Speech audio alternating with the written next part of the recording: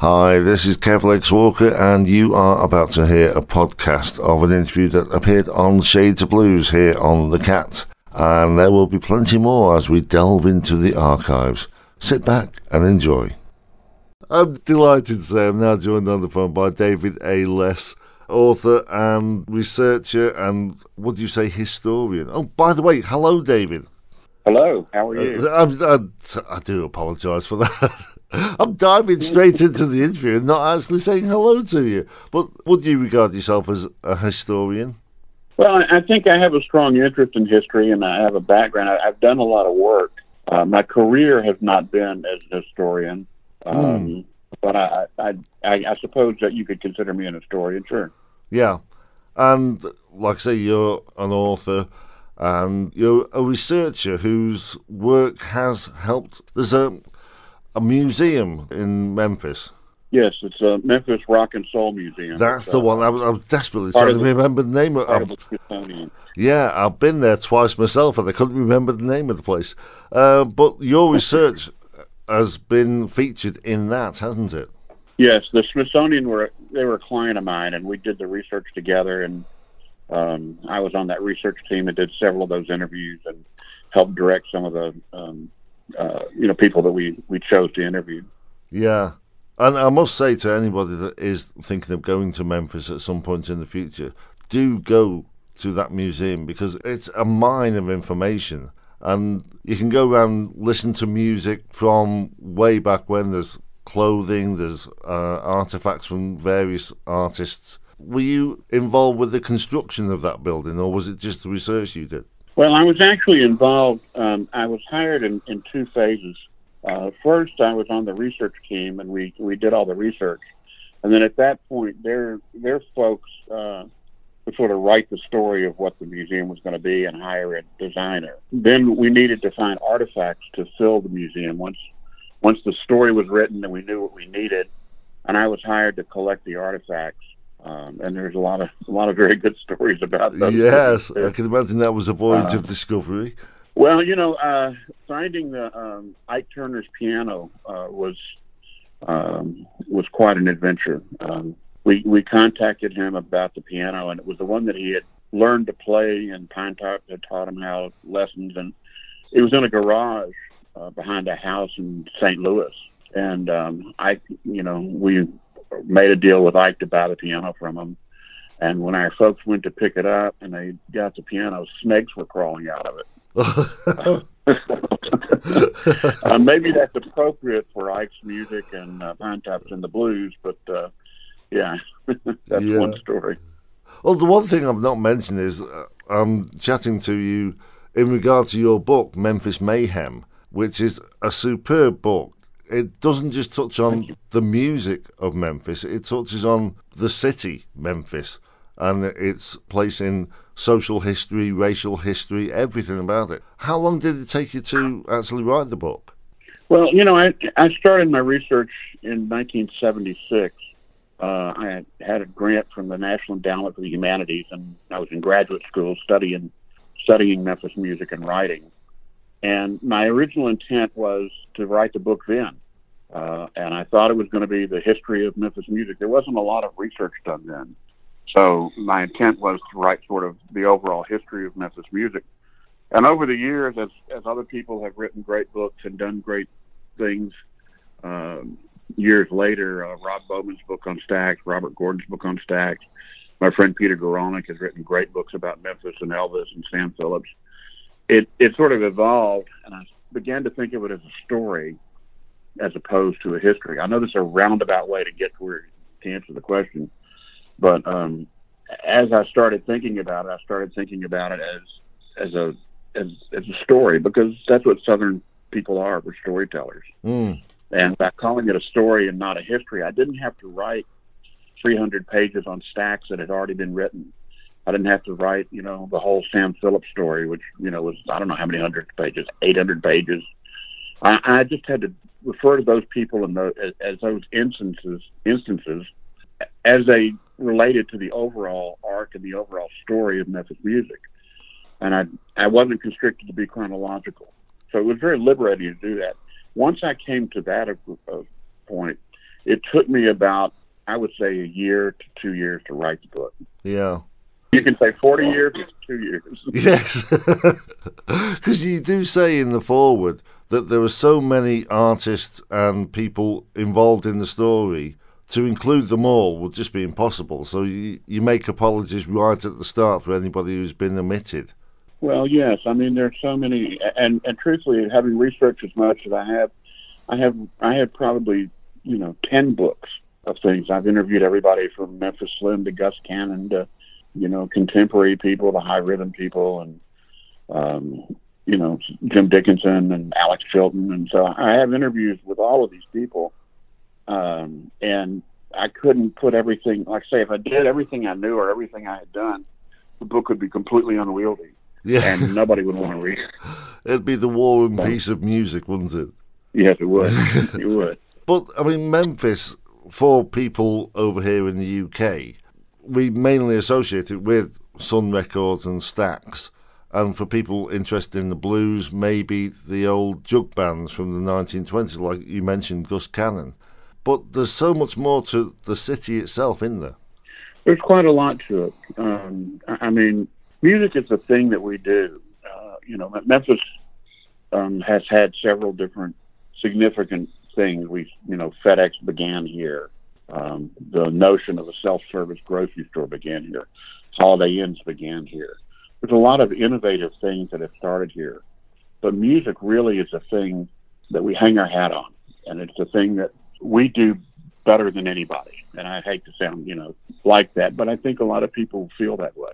There's something about Memphis that, and the musicians here that is unique.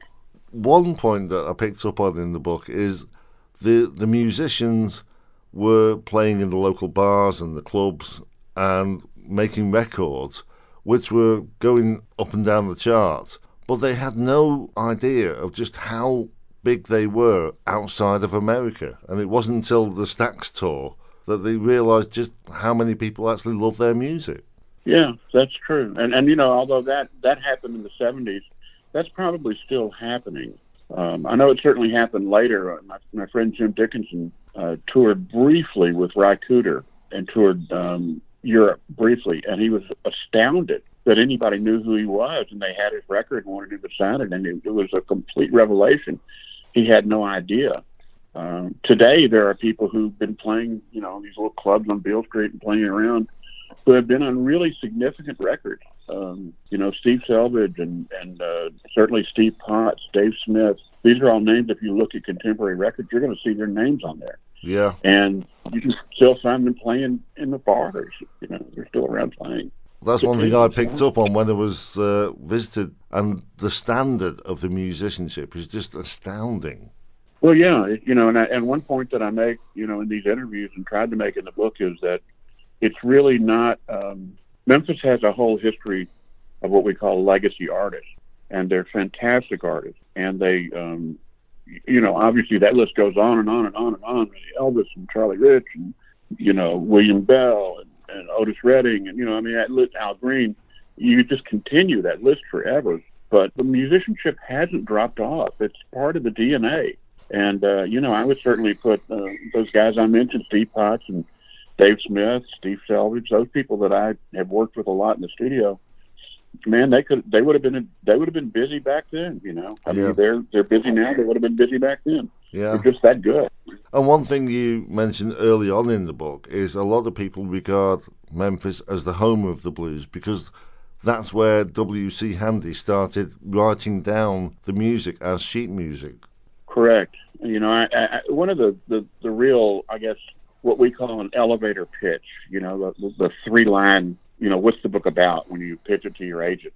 And I basically believe that there are 3 instances where world history collided with Memphis and took a turn. It was never the same after that.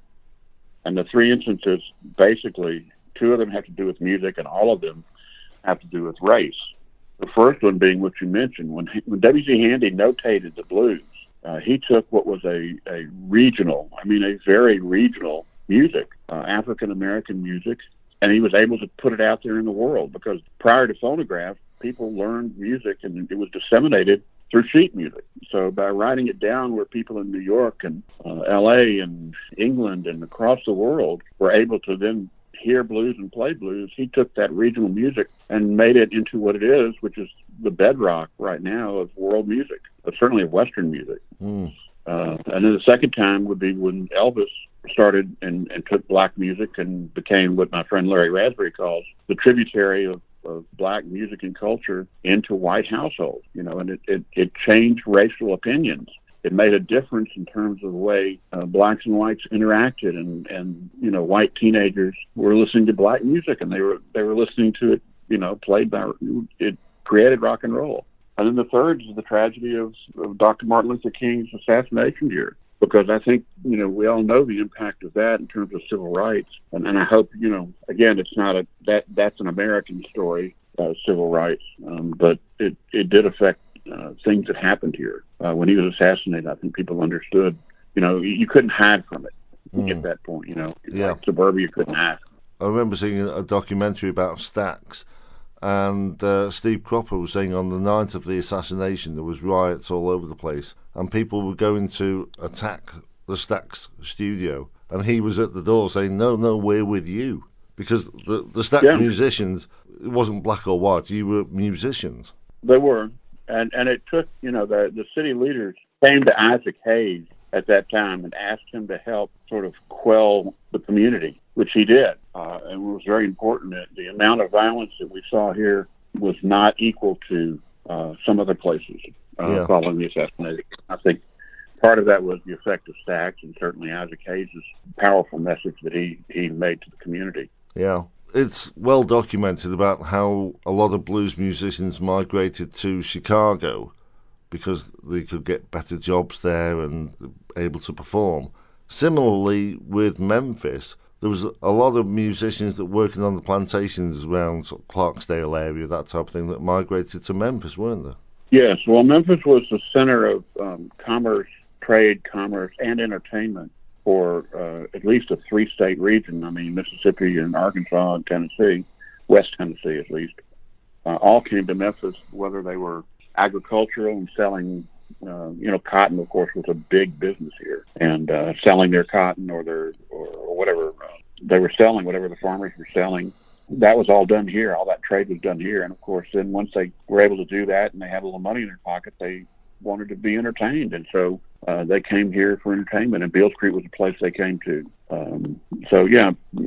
People left, really the migration to Chicago and to the north really happened, I would say 1940 to 1970, somewhere around there. And a lot of that had to do with industrial revolution. I mean, the agriculture was changing. Tractors and things were replacing, combines were replacing farmhands and replacing workers. And they had to go north where there were factories and the opportunity for work. Yeah. I mean, it's one thing that did shock me on my first visit to Beale Street, is that I always regarded that as being the home of jug bands like Cannon's Jug Stompers, the Memphis Shakes, that kind of thing. But there's not many record stores selling jug band music. It's like they've almost forgotten that part of their history. Well, Beale Street was not what historic Beale Street was not what it is today. Today it is a city-owned entertainment district, and it's run with the notion that revenue comes from clubs and drinks and people coming in to hear blues bands that are electrified. In the old days, historically, there weren't really clubs. There were joints. There were places, and they didn't have bands. They would have piano players and gambling and prostitution out on the street and things like that. So certainly that's not what the city wanted to go back to. But the place of the country bluesmen and the jug band were on the street, essentially. Yeah, they were not in the clubs. And I think that you're right. It would be great to have more jug bands. Find a guy who can blow a jug now, though. Yeah. It's pretty much a lost art. Yeah. But, I mean, you talk about how Beale Street has changed. There is one constant, one reminder of the old history there, and that's Swabs, isn't it? It's still there. Yeah. If you walk in there, if anyone does go and you walk in, it does have that oldie-worldy feel, doesn't it? It does. I've been going to Schwab's, of course, all my life. Since it's been there all my life. Since it's a store that was there, started in the 1860s, I believe, and it was a dry goods store and a place, just for your listeners who don't know, where people could go and the saying was, if you can't get it at Schwab's, you don't need it. So you could get your overalls, and they had harmonicas, and they had socks, and they really had a little bit of everything. It was a dry goods store, and whatever you wanted, you'd buy there. And it's a big place. It's a two-store. When I would go there, I remember distinctly in the 70s we went there, and Beale Street was nothing at the time. It was pretty much shut down. But we would go to Schwab's, and they had in the corner a Buddha with a red light bulb. And it was a Buddha statue that was, maybe 8 inches tall. It wasn't, like a giant thing. And I had friends in from Pennsylvania, and this guy said, I have to have that. And he went and said, look, how much is the Buddha? They said, it's not for sale. I said, no, I don't care how much it is. How much is the Buddha? They said, it's not for sale. And I mean, he tried everything, and they were not going to sell the Buddha. So close to the Buddha, and as we found out a little more about it, you could get your voodoo potions there. I mean, and it was real. I mean, people would go in there to buy stuff to break spells.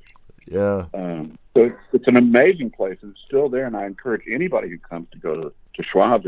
You're right. It's a place you got to go see. Yeah. If you want a hat, go there. They've got some wonderful hats. I bought a harmonica for my daughter there, actually. That one question that's just crossed my mind while we're talking, the bridge, the iconic bridge at Memphis. I was told the story that the arch that goes over the bridge only goes halfway because the state on the other side of the river wouldn't pay for it. Is that true? No. So why does the arch only go halfway then? Well, now the bridge over the river, there are 2 bridges over the river. I don't know why that happened, but that's all on the Tennessee side. Right. So I wouldn't think that, and it's all interstate, so it's all federal money, I would think. Right. I know what you're talking about, but I don't really know why it's like that. It's just one of those urban myths that we'll never know, probably. Well, it's Memphis strange, You find little things like that all over the place. Another one is down towards B.B. King Boulevard. There's a building there where you've just got the front of the building and some scaffolding behind it. And I've seen old pictures where it's like that. What was that building? On Beale Street, you mean? Yeah. Yeah. What happened was, and this is the, I guess, radical left hippie version of me. My friends and I. The Beale Street was put on the National Historic Register in the 60s, and that meant you couldn't tear those buildings down.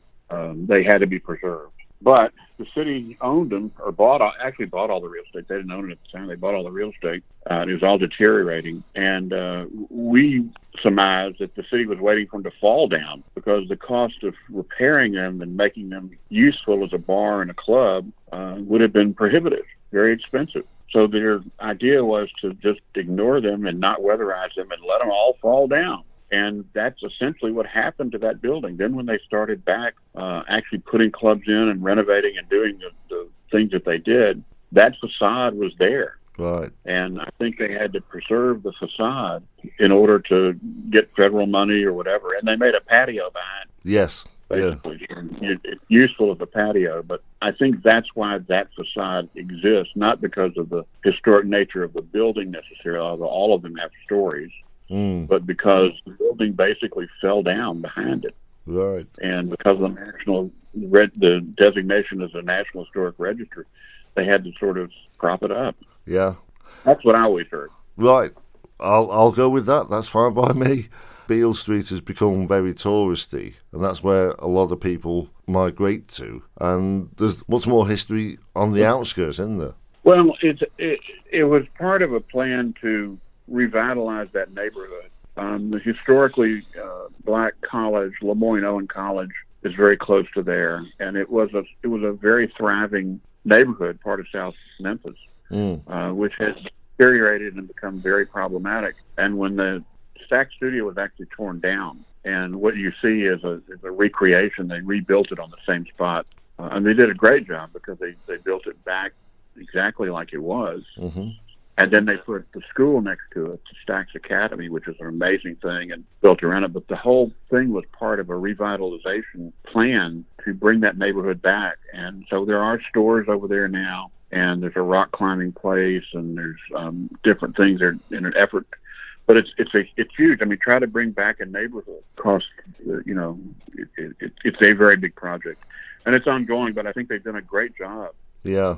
It's not a place you'd walk to, but Memphis is sprawling. Land is so cheap here that, from downtown where you probably would be the Peabody Hotel and those places to the end of the city is quite long. Yeah. I mean, yeah.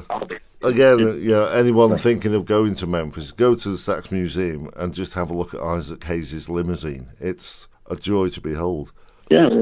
I take it you've seen that gold-plated limousine. Oh, of course. Well, music tourism is a really big industry here. Yeah. And we have this, Sun Records studio is there.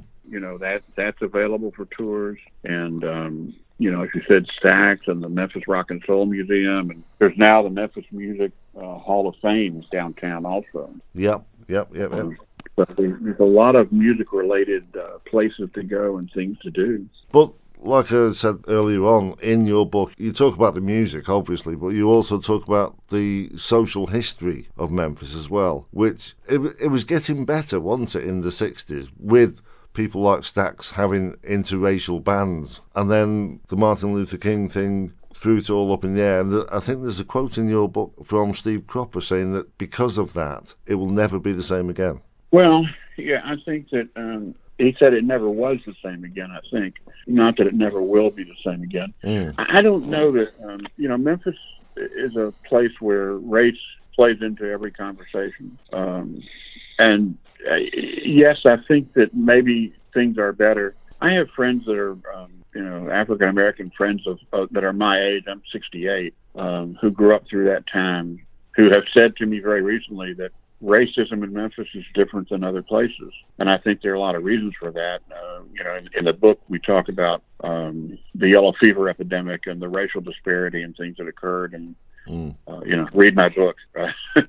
Shameless plug, reading my book. But I think I would like to think things are better today than they were. Certainly whatever horrible things that have happened in the past in terms of violence has been mitigated. Black Lives Matter is a very strong presence. We have an African-American mayor of the county. We have had black mayors of the city. We have an African-American police chief. The city council and the county commission are well represented proportionally. The city is 65% black, and I think that we are representative in government that way.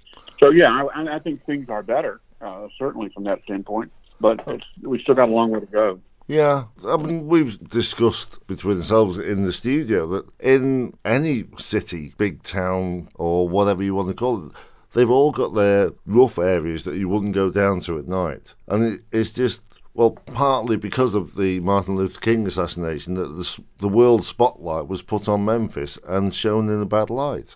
Well, it was. And, there's a lot of theories about, what happened. And, there are many theories about the assassination of Dr. King as there are about the assassination of President Kennedy. Who was behind it? The government was behind it. That this was that. There's all kinds of conspiracy theories. But ultimately, James Earl Ray was not a Memphian. He came to Memphis to do this. Yeah, and that speaks a little bit about it. It is race in America is an ongoing conversation. And I hoped that it would not by this point in my life, but unfortunately it still is. Yeah.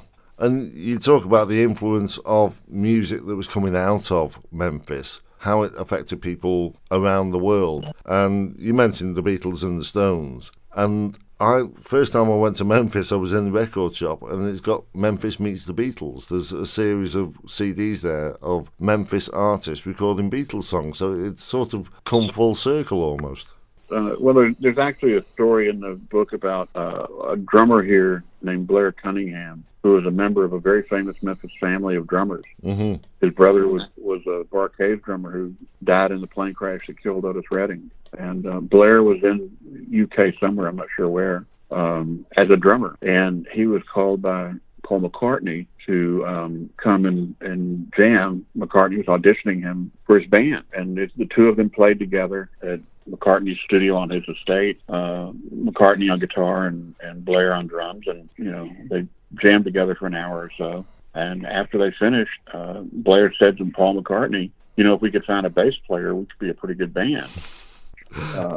McCartney is the bass player, yeah, the Beatles, and it's not that Blair didn't know that about the Beatles and about their music. We came from a family of musicians, and everybody knew about it. But it was that Memphis guys, were focused in on Memphis. Yeah, and he grew up with his brother playing with Otis Redding. So it just was a different thing. Yeah, he ended up joining the band, by the way. McCartney did hire him, and he did play.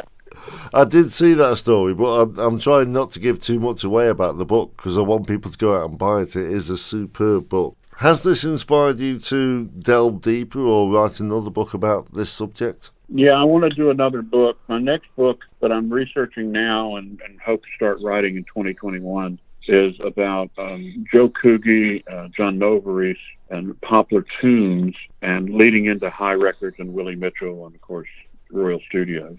Yeah, all of those things are interrelated to me, and I think that's a really fantastic story that I'd like to write. I've got a lot of research already done on that, and I just have a few more interviews, and then hopefully, like I say, in 2021, I'll start writing on that. Well, you mentioned High Records there. I mean, that's another superb record label which a lot of people don't know about. I mean, there's so much stuff that has come out of Memphis that people don't realise emanated from that city. There are a lot of reasons that I think music was so good here. And of course, I try to, in the book, talk about as many of them as possible. But one thing that happened was that Memphis had an infrastructure here during that time. It started with Sam Phillips and started with those labels in the 50s. There was a pressing plant, so you could get your records pressed and go pick them up right away. Poplar Tunes was a huge influence because it allowed distribution and some promotions through the jukebox business. You could get the records heard, and you could get the records in the stores, and you could get the records sold. So you could manufacture here, you could get the records sold. Dewey Phillips was a radio disc jockey, and there were other disc jockeys here, George Klein, who were amenable to playing the music so you could get it heard. The musicianship was superb. And then there were people labels who owned studios, like Sun. Stax owned their studio. High Records owned their studio. Real estate was cheap, and it was easy to put up a studio, and they did. Well, is it true that you could record a song in the morning and have it played on the radio that night? Yeah. Yeah. Absolutely. Yeah. Because Sun Studio, well, I made the mistake of walking there the first time I went, and it's a bit of a walk, but well worth going to. And Rocket 88 is regarded by a lot of people as being the first rock and roll single, and that was recorded at that studio, wasn't it? It was. And there is some dispute among historians as to what was the first rock and roll single. Rocket 88 is one that's mentioned a lot, and certainly you gotta consider that. Other people think Rocking Chair Daddy by Harmonica Frank, could have been the first rockin' record. Which side of the fence are you on? I don't think of things in those terms, truthfully. The first, this said. I think the fact that all of the conversation centers on Sam Phillips and his studio is more significant than which one you pick. Yeah. Whether it's Elvis or whether it's Rocket 88 or whether it's Harmonica Frank, the man behind the board is the same guy. Yeah. The producer is the same guy. So I think it's easy to say Sam Phillips invented rock and roll, but it'd be harder to pick the first rock record. Yeah. We mentioned about Sun Studios, and you can actually still record there, can't you? If you go there over late evening or at night when it's not a tourist destination, you can actually still record at Sun, can't you? They still do rent the studio out, as I understand, and they do a television series from there also. Oh, right. Is that a sort of musical history program or about Memphis? No, it's contemporary. Actually, contemporary musicians here can go in and perform, and they tape them in performance for a television show. Right. So they set up on the control. They set up in the tracking floor, and they play and camera. They've got enough camera angles, and which is amazing to me because it's such a small space. It is, yes. One thing that I've just thought about, are you actually a musician yourself? Do you play an instrument? You know, I started as a drummer when I was 12 years old. Thank you, Ringo Starr. As everybody did at that, you know, at the Ed Sullivan, everybody my age, after the Beatles were on Ed Sullivan, chose their instrument. But everybody played. And, you know, and in Memphis, you know, everybody played it. You know, it wasn't a question, do you play? It was a question, what do you play? Yeah. And I was the drummer. And I played drums for many years. I still have a drum set in my office, but I don't play any longer. I discovered I had a better talent for producing records than for playing them. I played with Jim Dickinson a couple of times live. And he took me aside and said, you know, you probably don't want to be a professional musician. So I figured out, it's a guy who's produced big records. He probably understood. Yeah. There are so many stories and characters I would love to talk to you about, but we'd be here for hours. But touching on that Ed Sullivan performance, in your book you mentioned when Elvis appeared on Ed Sullivan, and then when the Beatles appeared on Ed Sullivan, it changed the world of music totally, didn't it? It did. In both instances, it did. You know, Elvis, and as much as, you know, the appearance was important, but I think that was equally important and was done both times is the endorsement from Ed Sullivan. These are four the nicest lads you'd want to meet. Well, you know, that was really important because at that time they were coming over, they had long hair, and people were, you know, squinching their noses up and saying, what's wrong with these guys? Yeah. And you know, and of course, Elvis the same way. You know, he's jumping around. Can't this guy stand still? And he's playing this crazy music. But for Ed Sullivan to say, you know, he's a very nice boy, was really significant. I think that was important. But everybody listened to Ed Sullivan. Everybody watched that show. The head of one of the chapters in the book, there's a quote decrying rock and roll music that this will ultimately bring the races together, as if that's a bad thing. Right. Asa Carter. Asa Carter, yes. And I will confess that I did steal that quote from two of your countrymen, Martin Hawkins and Colin Escott, who did the original Sun Records research, and are both very good friends. And I'd asked them before I stole the quote from them and credit it to them. But I think that really is true. I mean, that encapsulates the mood of the world, the mood of the country when Elvis came out and rock and roll came out. You know, that older generation did not want it. They resisted it, and they saw it as a you know, bringing the races together, and they were vehemently opposed to that. That's why I stole the quote. Yeah, they talk about Elvis stealing black music, but I interviewed somebody, not from Memphis, but somebody else, and he was saying that he had black friends when he was a child, and they'd be playing in the streets throughout the week, but then come Sunday, when they were going to church, they couldn't go together. And he never understood that until he got older. Yeah, I think even today they call 11 o'clock on Sunday in Memphis the most segregated hour, you know, in the world. And I think that things may be getting better. But, you know, like I said, Memphis still has Memphis. It's not just Memphis. I mean, it's America. And it's probably beyond America and the world. I don't know enough. Certainly in my experience, they don't worship together. They don't pray together, which seems odd to me. Memphis has had its problems in the past, but is getting better. There is redevelopment within the town centre and on the outskirts, and also socially as well. So would you say the future is bright? I think things are certainly better.